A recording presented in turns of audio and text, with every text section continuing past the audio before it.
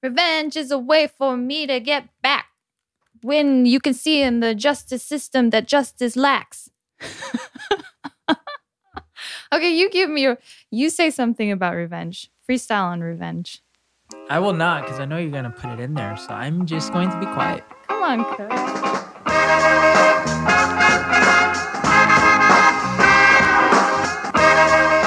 That water was cold. Cold. Like revenge Hey, is babe, best after served. this, can we listen to Beyonce? We can. Cool. Okay. Hi, and welcome to the Happy Project Podcast. My name is Becky Better Watch Your Back. I'm going to get back at you. And sitting right next to me is Cedric Skysetti. He's out for some revenge. Hey, you're listening to the Happy Project Podcast. I was trying to keep my cool. I was trying not to laugh. I don't know how you come up with that. Like on the spot, off the dome piece. I just think of something that's not very cool to say, and I just say it. Yeah, no shame. Well, Cooks, have you ever heard this quote before? Not forgiving is like drinking rat poison and then waiting for the rat to die. No, I don't think I have. Have you ever heard this quote?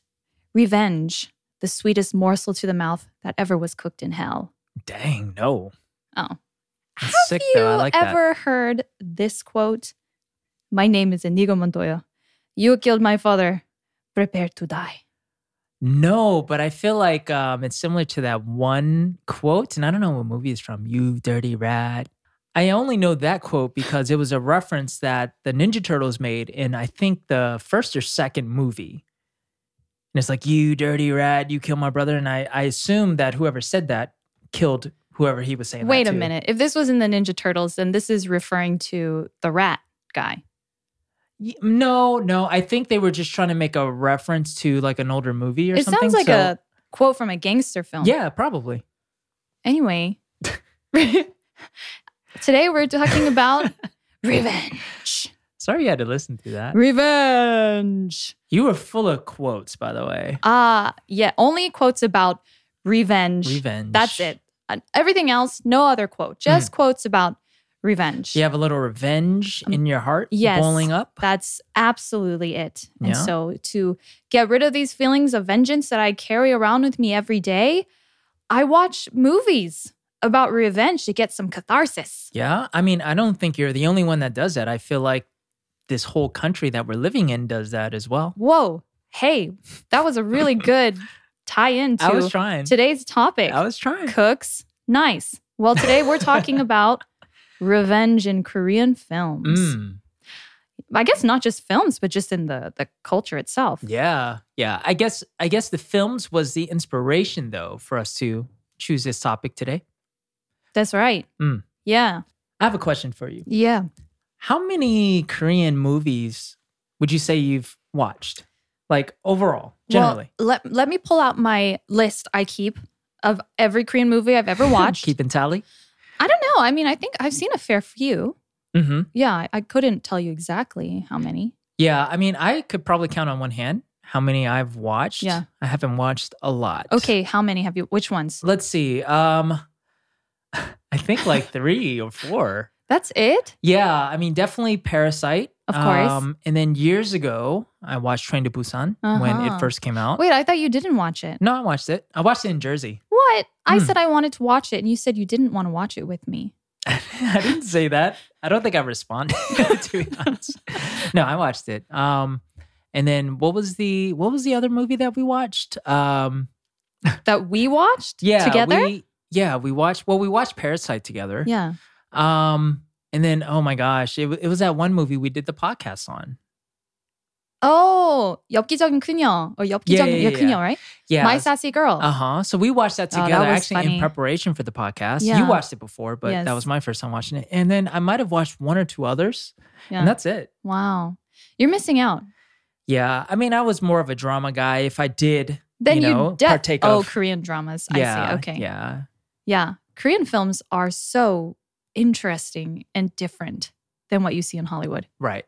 I've never been a Korean drama girl. I've been more about the movies. Because the filmmaking, it's just, Korea has a good history of some very incredible films. And you can definitely see during certain eras which films were really popular, right? Which era was, for example, like gangs. There was like, what was it called? 친구, like Friends. Mm-hmm. That was such a popular gang film. And then there was like the series of gang films. And then, of course, in I would say the early 2000s, 2010s, were the spate of revenge films that came out. And I guess what we're trying to say is that film and cinema and art can reflect what a society at large is feeling. And maybe this is why revenge films are so popular here or so well known. That's right. So I think a big part of this is going to be us theorizing, but I think it's based in a lot of research that makes sense. As opposed to us just BSing, Right. Oh, whatever. Yeah. No, this is going to be an intriguing episode, I think. Yeah, this was fun. I honestly, it started because some years back, it was Jay. If you guys are some of the original listeners of the podcast, Jay was the other host Shout here. out to Jay. He actually brought it up first. He was like, we should talk about why there's so many revenge films in Korean cinema. I was like, what? That's crazy. No, there's not. But there is. And it's not even just amongst Korean films. If you look at best revenge movies ever made, Korea is always in the top of those lists of some of the best revenge films. Not even just made in Korea, but ever. Yeah. Which is kind of nuts to think about. Yeah, that is. I mean, I've actually seen some of the films that we're going to mention later on in the episode. I've seen that in a lot of the filmmaking type of channels that I watch that always mention different films for different reasons. And those films do pop up. Yeah. Yeah. Yeah. Okay, well, I think first, let us set the groundwork here. Okay. What is revenge? Ooh. So there are a couple of different definitions of revenge. One can be to inflict punishment in return for injury or insult. So, for example, if you were to be injured or insulted by somebody, it's obviously you inflicting punishment for that injury or insult. Right. Yeah. And then also it means to avenge or seek vengeance, to repay back. So it doesn't always have to be in these terms like physical punishment. No. But something that inflicts some sort of harm, or it could be at the same level that harm was inflicted to you, or maybe even more. Which is an interesting idea of saying like getting even and equal. Right. And we'll explain this a little bit later why revenge, of course, is a never-ending cycle. Right. And also to get justice for what was done. Yeah. Or either sometimes, personally or maybe on a grand scale. Sorry. I was in my flow. I'm sorry. To get justice or to deliver a message. That was something I found interesting. Because sometimes, I guess if you really think about it, you can't really exact out perfect justice. Right. It's almost impossible to get perfect justice, right? Even if you're not doing it on a personal level or relying on a system. We know that perfect justice doesn't really exist. So sometimes maybe it's just to deliver a message. Like, I got back at you just to make sure everybody else knows, don't cross this line. Right. It's kind of like that scene in The Godfather, right? I don't want to spoil it, but I mean, it's that scene where... Spoil it. It's been out for like 50 years. I know, but I didn't watch it until a year ago? That's true. Yeah, so it's kind of like that scene of when that movie director, the famous movie director, he woke up with his horse head. Yeah, That was like delivering a message. Exact. Wow, that was great. Yeah, so that just popped in my head. Yeah, because it's not really getting back at the director. I mean, it is because he suffers some kind of pain at the loss of his horse, but it's more delivering a message to him. Like, this is what you're gonna get if you cross that line again. Right. Yeah. And that's how all the gangsters sounded like back in the 50s.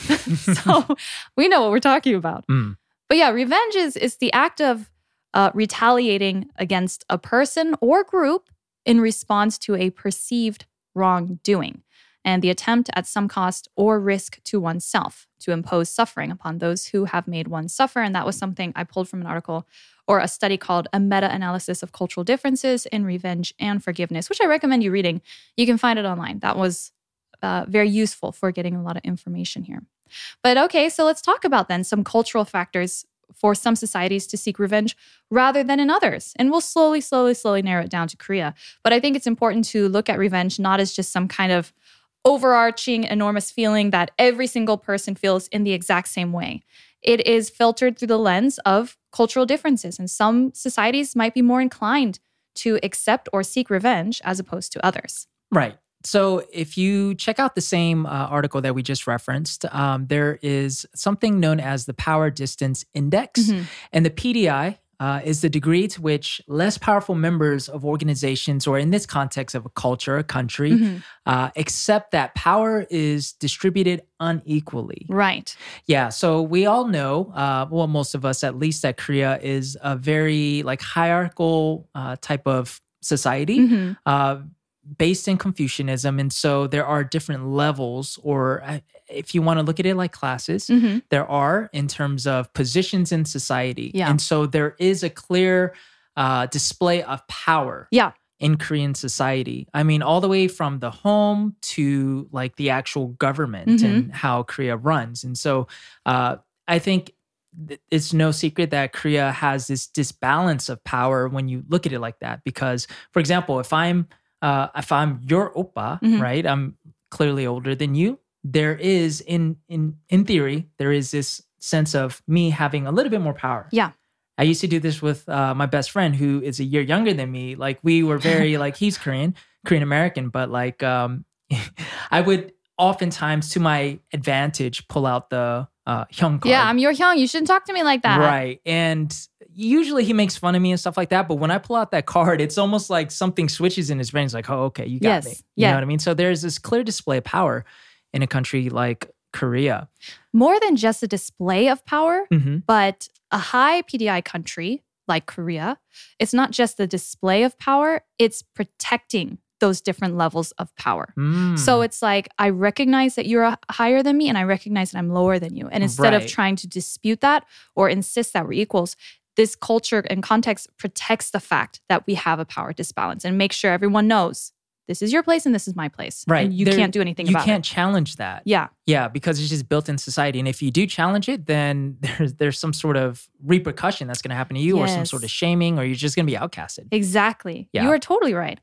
It states here in that article that high PDI cultures, which would be like Korea or the Philippines, they accept that power is distributed unequally. So that would mean revenge is a more necessary strategy because in low PDI cultures, power relations are more democratic. It's more equal, right? But if somebody who's in a higher position than you commits a crime against you, their power is protected simply by being in this hierarchy. So you would need to take personal justice, which is revenge, because the structure is not going to protect you. It's protecting the power separation. Yeah, which is why a lot of times people in positions of power can get away with so much stuff, especially here in Korea. Yeah. But this is not just, to Korea, but yeah, just because this is what we're talking about. And I've seen it firsthand, just the abuse of power. Yeah. Yeah, even in, for example, the workplace. Like the boss can get away with so much stuff because it's the boss and you can't really touch that or challenge that. Yeah.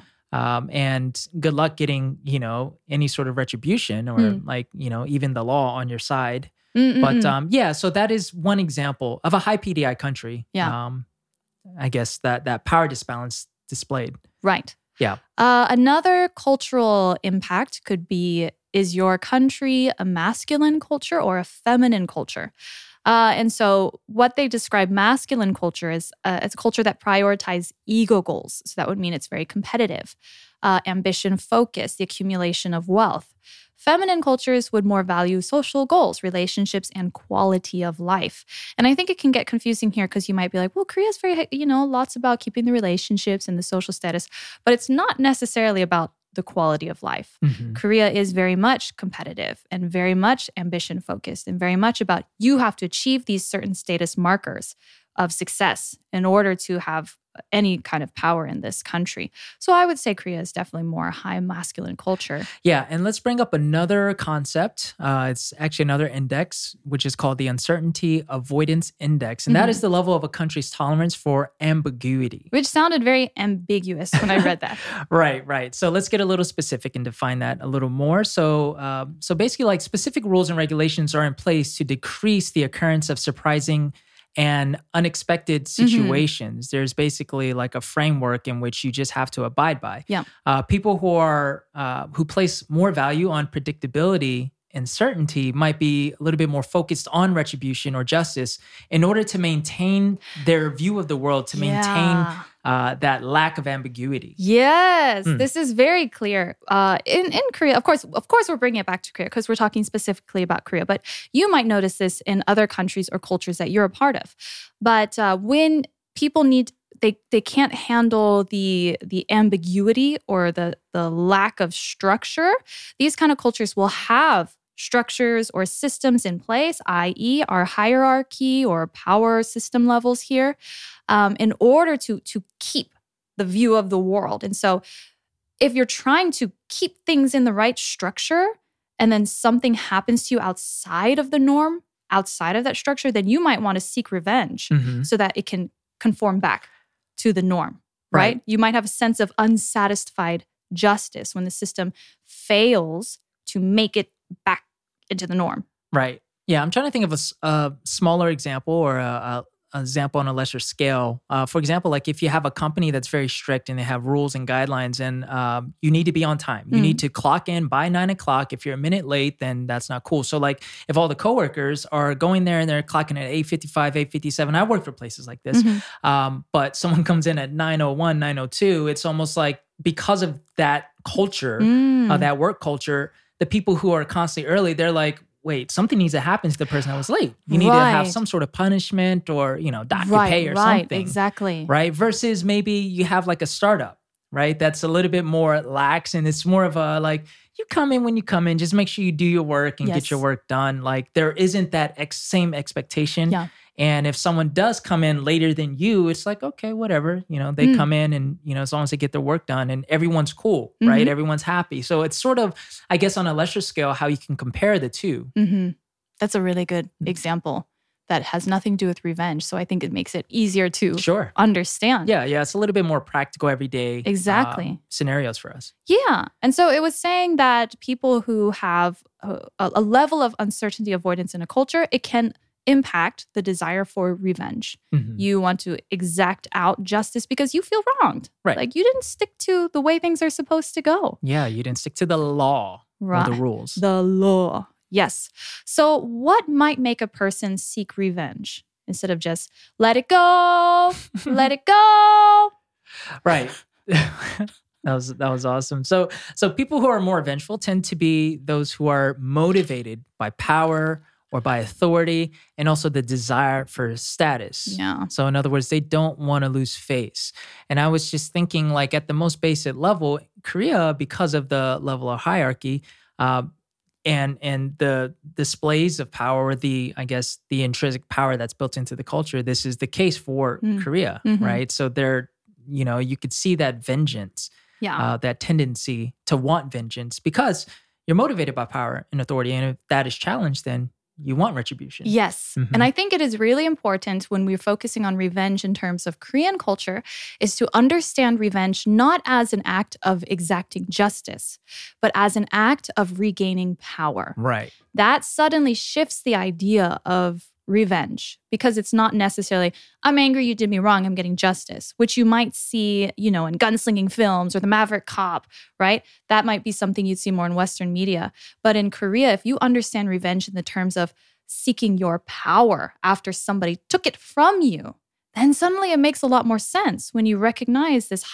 power index that's going on here and this hierarchy and status and all of that. Yeah. Yeah.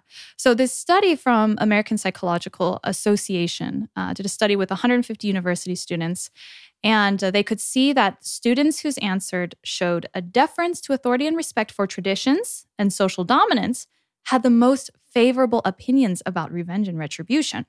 And it follows up that an American student might be more likely to seek revenge on someone who impinges on her right to voice an opinion, right? Oh, you stepped on my freedoms, my personal freedoms, right? You cut me down in some way. That person might seek revenge. Whereas public criticism that embarrasses a Korean student in front of his or her friends might be more likely to trigger revenge feelings. So that says something about the collectivistic idea. Sure. In front of everyone else. It's the shame. You shamed me in front of everybody.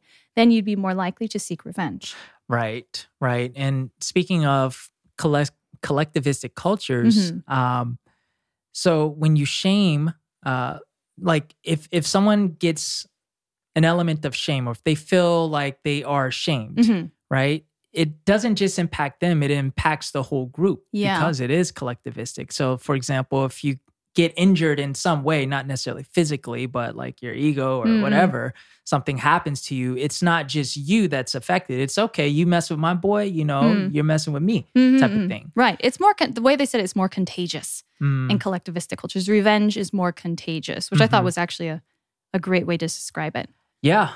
So in terms of this, revenge is more contagious than in collectivistic cultures, right? We can see that today playing out in Korea. For example, like all of the poisonous online comments that people leave. There are celebrities who literally kill themselves over wave of negative comments that people get, online bullying. Or the collective hatred of a celebrity, which we can see rather recently with the Samochiri incident, right? It's like, oh, you said something about these kids in Korea, this high school, so everybody's going to jump on and hate you too. Right. And of course, I mean, that's a lot more nuanced than what we just said right here. But we can see how in a collectivistic culture, it's far more likely that people are going to jump on together, right? To attack, to seek revenge in some way. Sure. Vengeance is a search for justice, but it splits into two kinds of justice. You have internal justice, which is more the personal form, and that's basically formed by our own like upbringing, life experiences, and how we view life. And then you have external justice, which is essentially like decided by the laws or the rules that we live under to maintain just that social decorum, right? So together, they're both necessary to help us identify right from wrong. Yeah. But sometimes they do conflict. That's right. Yeah. Like, you have your sense of personal justice. You have your idea of what should be given to someone as a punishment, right? Everyone has that idea, but it's not always going to match what the system, overarching system, the laws of the country, it's not always going to match that. Right. Yeah, and I'm constantly amazed. I guess I'm coming from a Western American point of view as well, but I'm constantly online on Facebook, for example, and I'm following different like Korean news publications that are geared towards, I guess, foreigners or expats. It's all in English, but whenever I'm tracking like different cases that maybe someone does something and they go to court and they get their punishment, it always seems like, at least from my perspective, that the severity of their punishment does not match their crime, at least from my perspective. And I think a lot of people feel that way when I read the comments. Is like, you have this person that did, and I won't get into details, but you have this person that committed this level of crime. In my mind, they deserve 30 years or life, but they're getting like maybe 3 or 4 years, in jail, and then they're out. Yes. So I think for me, that causes a sense of, well, this isn't just, right? So I'm offended, and I think it should be worse. But the external justice is like, no, this is what they're going to get. Right. Yeah. Yeah. And personal justice, it lives inside the external justice society. So you can see which one has more, I guess, use the term, more power than the other, right?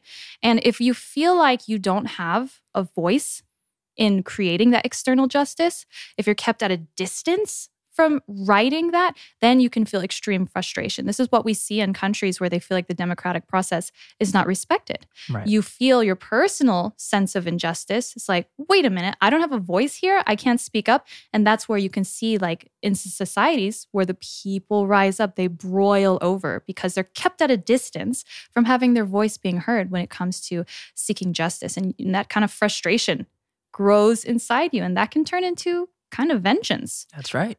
Right. And, if you look at that, then this really makes sense why Korea might love revenge, because not only on individual levels of factors that people face here, but Korea historically and over, when you look at it in a geopolitical sense, Korea has been a powerless nation for quite a long time. Right. Yeah. And we'll get more into that. Let's head over to some of the top revenge movies in Korea and maybe even the world. Okay. Sounds good. Now, like I said, I haven't watched many of these movies, so we're going to mention 4 movies here, and we'll give you the overview of what they're about without giving you any spoilers, just to give you a chance to watch if you are crazy enough to if you're crazy enough to watch these intense movies. But so we'll give you an overview, and I think I'll let Becky do that since you've watched all of these, right, that you're about to mention? No, but I know the whole Okay, synopsis. yeah, you tend to read I know. everything about This movies. is the thing. I feel like it ruins my movie experiences. But actually, no. I take that back. I like knowing like the whole backstory and everything. Yeah. And then I can appreciate the story. But anyhow, no spoilers. Don't worry. Okay. You want to introduce the first one? Okay, Old Boy. You feel like there's a big space between those. Old space boy. No, Old Boy. Yeah. Did you know about Old Boy? No, I've seen it mentioned, like I said, when I'm watching like different filmmaking channels. Yeah. Like this movie is always mentioned because there's that one iconic fight scene. Yeah. Yeah, You know, that was which is taken in awesome. one take. Yeah. Yeah, it was a one take. I think they went through it. How many times did they do it? I don't know. I don't remember. Yeah, they went through that many, many times. Very, very well choreographed, I would say. Absolutely. Well, Old Boy, just to give you a brief summary, it's basically about a main character who was imprisoned for 15 years and suddenly set free. He has no idea why he was captured or why he was let go. And then he follows a path of violence to discover who is responsible. Dun, dun, dun! Ooh. But Old Boy is pretty much held like at the pinnacle of revenge films ever made. And it has to do with... Oh, never mind. I'm not going to tell you. So anyway... Old Boy. Okay, and the next movie is I Saw the Devil. I saw the devil. 악마를 보았다. So this is basically, it's a serial killer who murdered the fiance of the protagonist. I wrote finance of the protagonist. And the protagonist, who is a well-trained secret agent, which is actually a little bit unusual when it comes to vengeance films in Korea. Usually the protagonist who's exacting revenge is just like a very normal person. Anyway, in this case, he's a secret agent, and he pretty much plays a game of catch and release. And he repeats this as a form of punishment with the serial killer. And then in the end, the protagonist is the one who becomes obsessed with punishment. And he becomes the person that he despised. Ooh, that's dun, deep. Dun, dun. That is deep. Okay. All right, the next movie is Lady Vengeance. Yeah, Lady Vengeance, or you might have heard it as Sympathy for Lady Vengeance. You may have heard a similar one called Sympathy for Mr. Vengeance. And it is part of kind of the Vengeance, quote unquote, trilogy. But Lady Vengeance, it's basically, this one was interesting because the main character is a woman, which is also not extremely common in, a lot of vengeance films, to be honest, not just in Korea, but especially in Korea, right? Anyway, the main character, she had become pregnant when she was in high school, afraid to tell her parents, which we can see as a reflection in Korean society. She turns to a teacher, here's the power disparity, asking for help. And he instead does something very terrible. And now she is out for revenge. So this was a very interesting case of the display of power disparity. Yes, and side note, this is a very gruesome movie because I've seen clips of this as well. I think this is also in like my filmmaking studies. Yeah. Yeah. And then last but certainly not least, and I think I know I definitely watched this and I watched it with you, is Parasite. Yeah, Parasite, 기생충. So we know this is a story of classicism and getting revenge on the wealthy family. Right. Right. Yeah. So these are the different types of movies that have the strong theme or the main theme of revenge in it. Yeah. So Korea films, they tend to tap into a well of embroiled resentment. Years of suffering at the hands of foreign colonizers, globalization, and other homebred sentiment. I think when you compare it to well-known revenge films from other countries, you can see there's kind of a distinction there. Like maybe Chinese or Japanese and American films, they will focus on violent professions, right? Drug cartel bosses, same, or the mafia and the Godfather, Yakuza, retired CIA agents like in Taken. But in Korean films, it's usually just ordinary people who are pushed into desperate circumstances. So that's why it's a little bit different, right? Right. There's not a hero aspect to it. That's true. Yeah. So if you think about like the movies that we mentioned, minus I guess the what was it? I Saw the Devil. Yeah. Yeah, but yeah, it's just normal people. And you think about Parasite, it's just that poor family that wants to get vengeance on the rich, right? Essentially. Yeah. Think about some of the popular revenge films in the US. John Wick. In the end of John Wick, we watched it. People were literally cheering in the audience because it's like, we love Keanu. He's awesome. But if you take a step back and look at the horrible violence he is enacting, you can't really be like, oh, that is perfect justice and everybody deserved that, right? Or you see Taken. You are like, cheering on the main guy. Oh yeah, he rescued his daughters and he also exacted out justice. Count of Monte Cristo, Gladiator, Kill Bill. Which, by the way, I saw a comparison between Kill Bill and Lady Vengeance, the idea of the bride. Yeah. Yeah, but I mean, that's how rare female protagonists are in revenge films, that even in two separate cultures and countries, they would be, related to each other somehow, compared. Because there's just so few female main characters in these.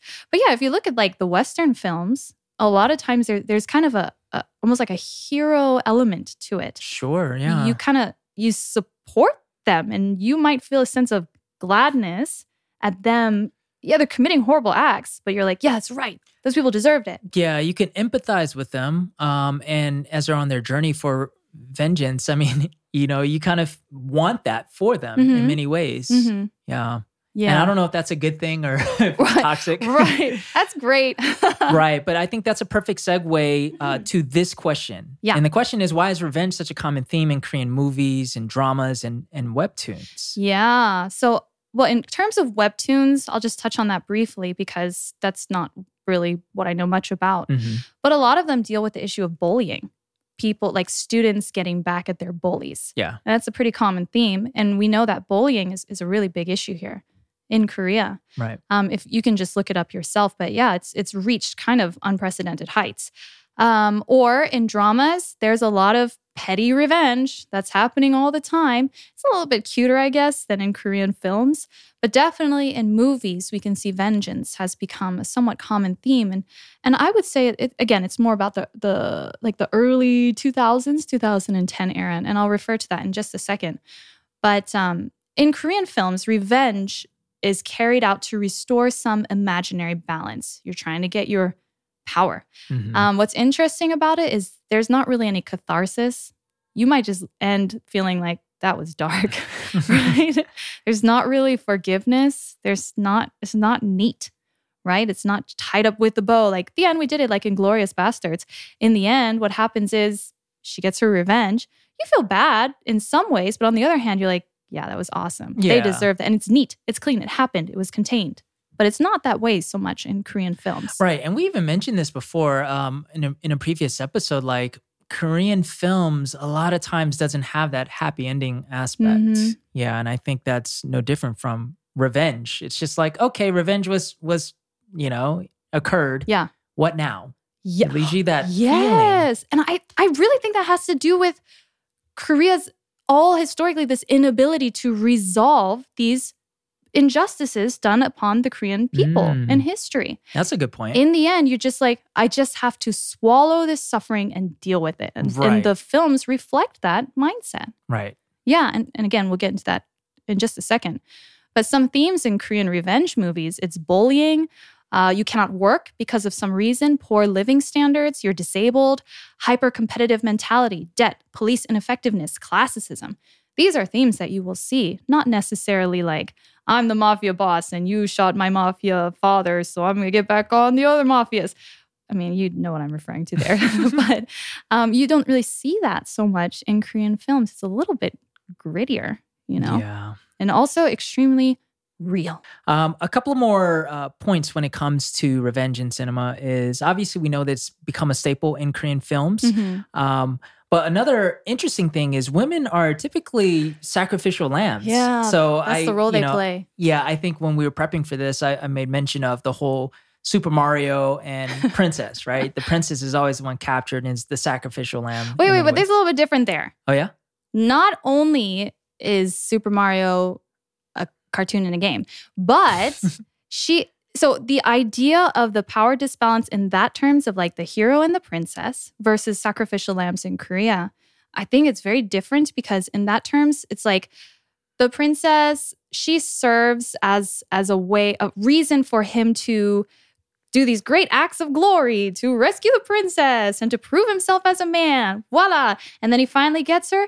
Awesome. Da-da-da-da-da-da. They live happily ever after. However, in the Korean films, the women play this role of having even been killed or taken away, or in some way something bad happens to them, which makes the male protagonist take a dark turn. As opposed to proving himself as a man, he's almost losing himself as a human to get back. And so her death or suffering is kind of like it propels him forward. But I wouldn't necessarily say in a positive manner. Oh, okay. Yeah, because obviously Princess Peach, she's still alive. she's fine with her mushroom friends. There's still the hope of rescuing her, but I guess as a sacrificial lamb, literally death is involved many times. Exactly. Yeah. Right. Yeah. So this is where it kind of takes a dark turn, but if it hadn't yet. Right. So a lot of times in these films, like obviously they're fictional most of the time, if not, most of the time, I guess all the time, if not all the time. Because I don't know if there's some films that are based on, reality. Sure. Yeah. But, obviously they're fiction, but it's almost like the desire for vengeance and retribution or revenge in the film is coupled with the dark desires that's reflected in the actual public, but something that the public obviously can't act on. Yeah. So it's just something that's like, I wish I could, get revenge. Yes. But I can't do it. So I'm going to watch this film and it almost is like it validates my dark feelings. Yeah. But the thing that I do admit they do a great job is at the end, they don't celebrate it. Sure. They're not like, hey, this is what happens to you. And here's a good thing if you had revenge. It never really does that. Mm-hmm. But like how we mentioned the themes earlier, like bullying or poor living standards, this hyper competitiveness and debt and those kind of things, we can see that very clearly in Korean films, right? Man, I wish I could talk more about like the actual movies themselves, but anyway. So we have this feeling of uneven power and helplessness. So personal revenge is enacted. You can even see in like I guess it was Bong Joon-ho, one of his earlier films, Memories of a Murder. Mm-hmm. You see what's so incredibly frustrating is the ineffectiveness of the police to pull out this, what do you call it? Was that like, oh my gosh, what's the word? Like search? Examination of the case? Investigation? Yes, investigation, right? Because you cannot rely on that, they're so ineffective. Personal, you have to take it in your own hands. And so that is, a common theme with these revenge films. But the guy who wrote this article, A Study on the Cultural Representation of Revenge in Contemporary Korean Cinema, he says that in about 2010, way more Korean revenge movies became the central subject matter, right? So it was about revenge. And so many of those films started coming out at that time. You can ask, was it just because it's trendy? Like Korean loves to jump on the trends. Maybe one revenge movie came out and everyone was like, that's awesome, I'm going to make one too. Or is it actually reflecting how Korea is changing? It's making you consider, how are we as a culture changing? Mm-hmm. And these films reflect how we feel now as a society. Because it is true, like in cinema, art form is a way that really connects with people. You watch it, you feel it viscerally, you can be a part of it, you grow to empathize or hate certain characters. So in a way, these revenge films really resonate with its audience. Yeah, I mean, that's probably why they do become so successful, because the audience can resonate with it and relate to it. Yeah. I mean, a good example is when Spike Lee, I think, remade Old Boy for Western audiences. Definitely is was it not... Spike Lee? I think it was Spike Lee. Oh, okay. Yeah. Definitely did not reach the top of best revenge flicks ever made. Wow. Yet Korean Old Boy does. Okay. I got to look into that. I didn't know it was Spike Lee. Let's see. Old Boy, Spike Lee. Yeah. Old Boy, Spike Lee, 2013. Oh, okay. Yeah. But it's just definitely wasn't the same thing. Spike. Come on, bruh. Come on. Anyway. Well, okay. So all of these elements that interconnect with these Korean revenge flicks is this feeling of people have like this helplessness. What does that sound like? Well, it sounds like something we talked about not too long ago, and that is this whole concept of Han, which is very specific to Korea, but not just Korea. Definitely like people who have this sense of maybe suppression or even oppression. Yeah. I mean, we did a great episode on this, if I say so myself, some time ago, that I think a lot of people actually related quite strongly with. So I would recommend listening to our episode on Han for sure. Yeah, definitely. But let's just recap real quick, high level. Yeah. So Han is really, and it's hard to put into English, but it's really like an expression of grief. Sometimes it could be rage and maybe the sense of vengeance. Again, that is specific to Korean culture, at least with this specific word. But these same feelings are reflected in different cultures as well. Yeah. So it's not merely a feeling, but it's a concept with a distinct history and political inclination in the 20th century in South Korea. Yeah. Yeah. And Yeah. yeah, go ahead. What were you going to say? No, I was just going to say, I mean, if you look at, especially in the 20th century, just all the events that unfolded from the very beginning, with the occupation of Japan and Korea, all the way up to just the dictatorship type of, authoritarian government of, the 60s and 70s. And I guess even the 80s. Yes. Like you could totally understand this or better understand the concept of Han within the Korean people. Yeah, totally. Han is not, I would say, like some ancient concept that has been with Korea since the beginning of time. I would actually feel like it's a bit more modern. It has something to do with the Japanese colonization and then the post-war. And then how I mentioned earlier, how the personal feelings of injustice can boil over and then try to take down the government because you feel like the external justice is not matching the personal justice. That happened exactly in the 70s and the 80s when Han is sort of weaponized as a way to incite rage and revenge among the 민족, like the regular people, to rise up against the totalitarian government. So we can see that Han is not always just this thing that you suffer in silence.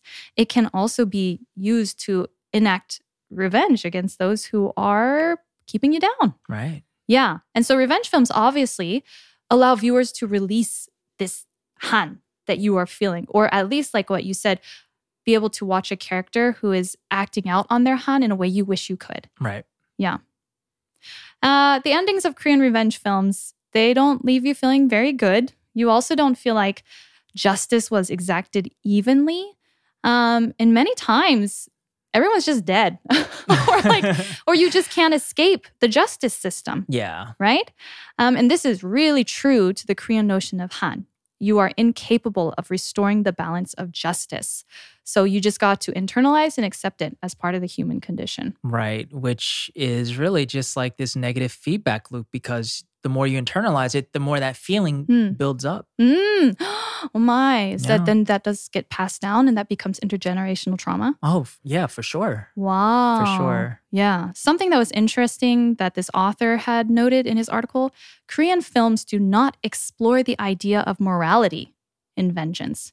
So the characters are not really consumed with the idea of, is this the right or wrong thing to do in terms of morality? Right. I guess in Western films, you can see like the protagonist who is maybe seeking out vengeance, maybe wrestling with the idea of good and evil. Like, is this a good thing or, is this right? But I guess in Korean films, they don't I guess not really do that, huh? Yeah.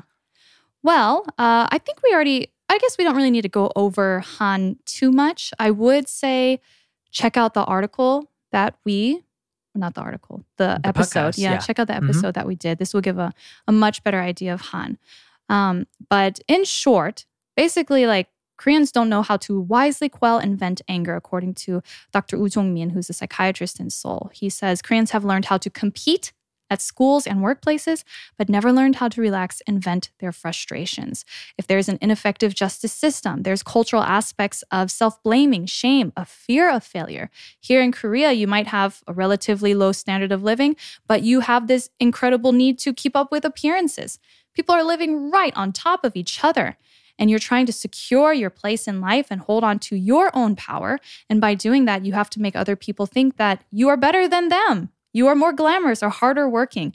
And that will affect your mental health and your personality. It's exhausting, competitive, oppressed by the system. You might feel like you can't speak up. And then you have to look good the whole time you're doing this. There's that extra cherry on top. Yeah. So all of these things, you might, and then if a wrong is done against you, you might say, yeah, I forgive you. Everything's fine, because you want to stay part of the social harmony. But inside, if you're still very angry and you can't do anything about it because you have a fear of being socially excluded. And this is what can cause this maelstrom of anger and Han inside you, which can explode in revenge. And it's easier to do it in a film than in real life. Yes. Yeah, that gives me so much anxiety just hearing all of that. Right. Yeah.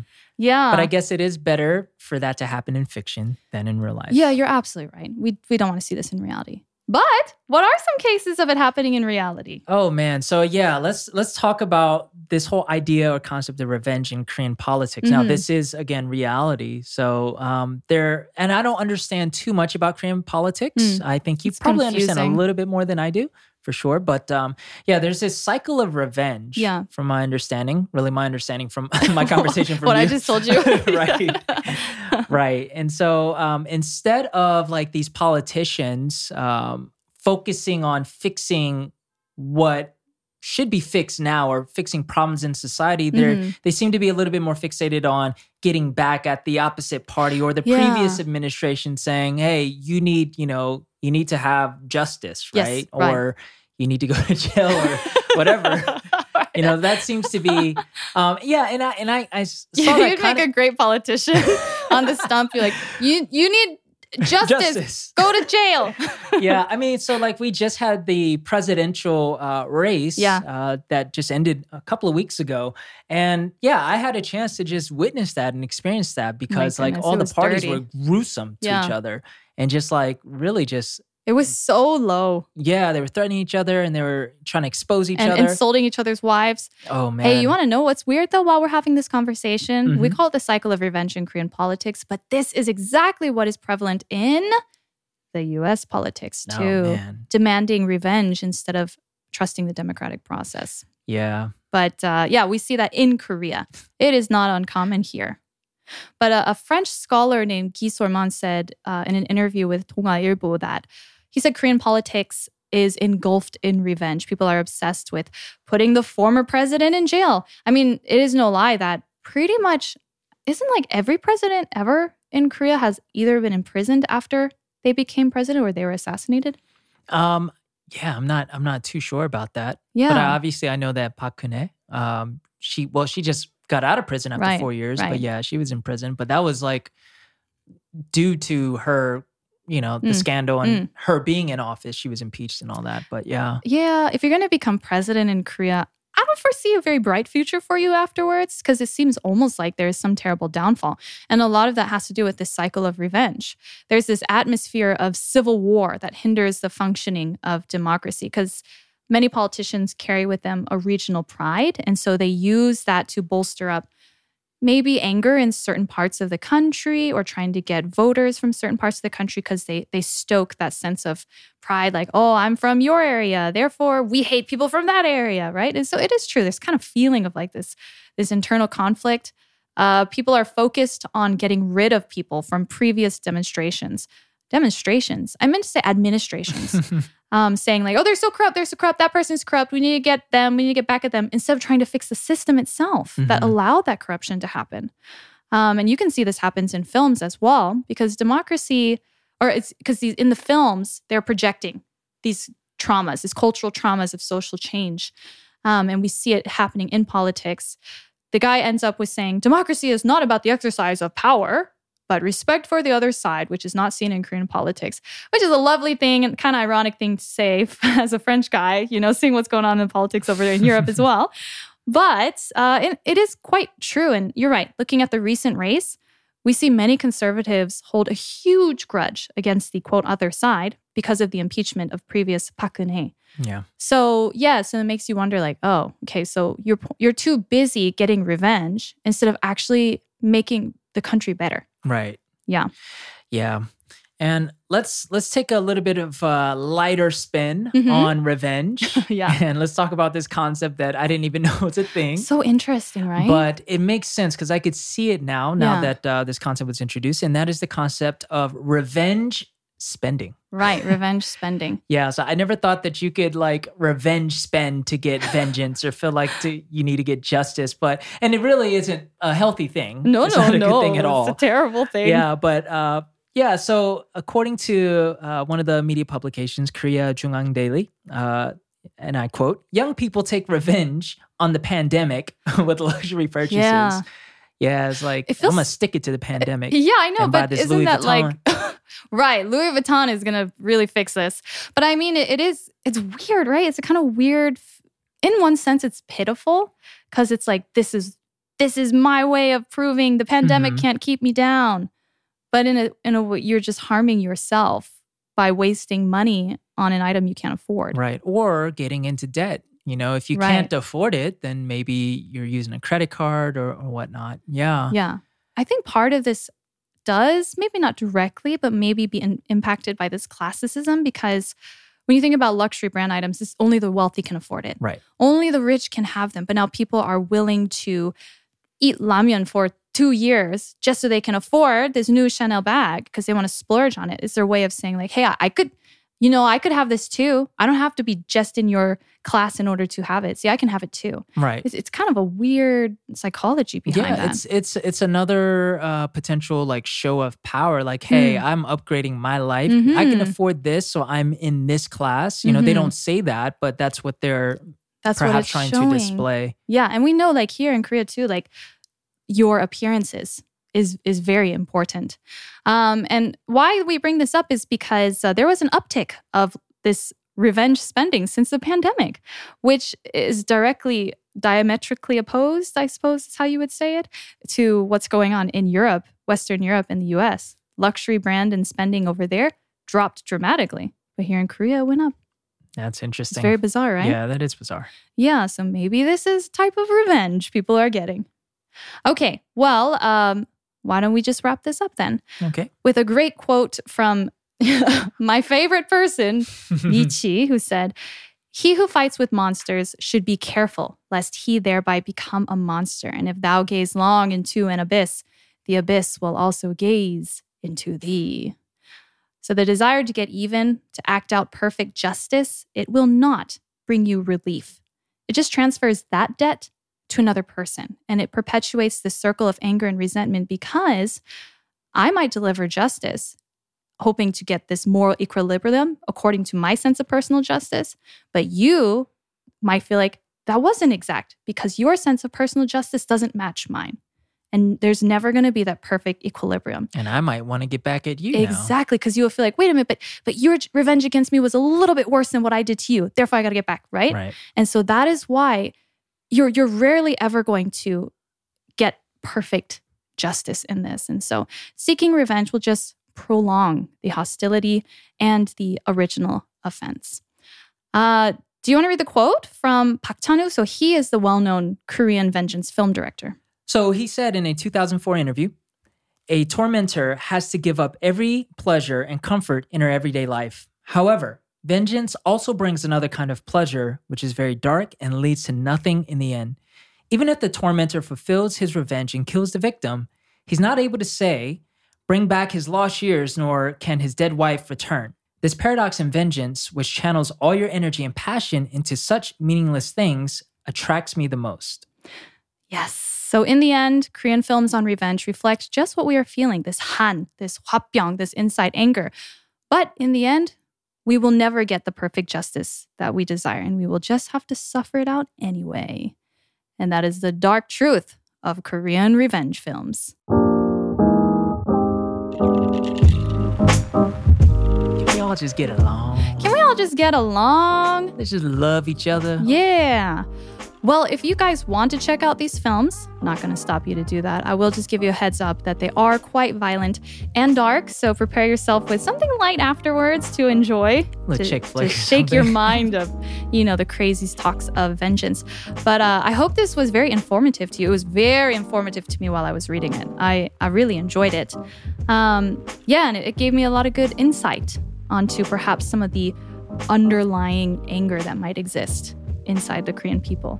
So when people talk about like the Korean temper, I don't really think it has to do with like, oh, my genetics. There's far more behind that. And so maybe that can help you understand yourself better, or maybe your family members a little bit better. That's a good point. Yeah. Okay. Is there anything else you wanted to add, Cooks? No, I think I'm good on my end. Cool. All right. Well, thanks so much for listening. You guys can always get in touch with us at thehappyproject@gmail.com. We are The Happy Project.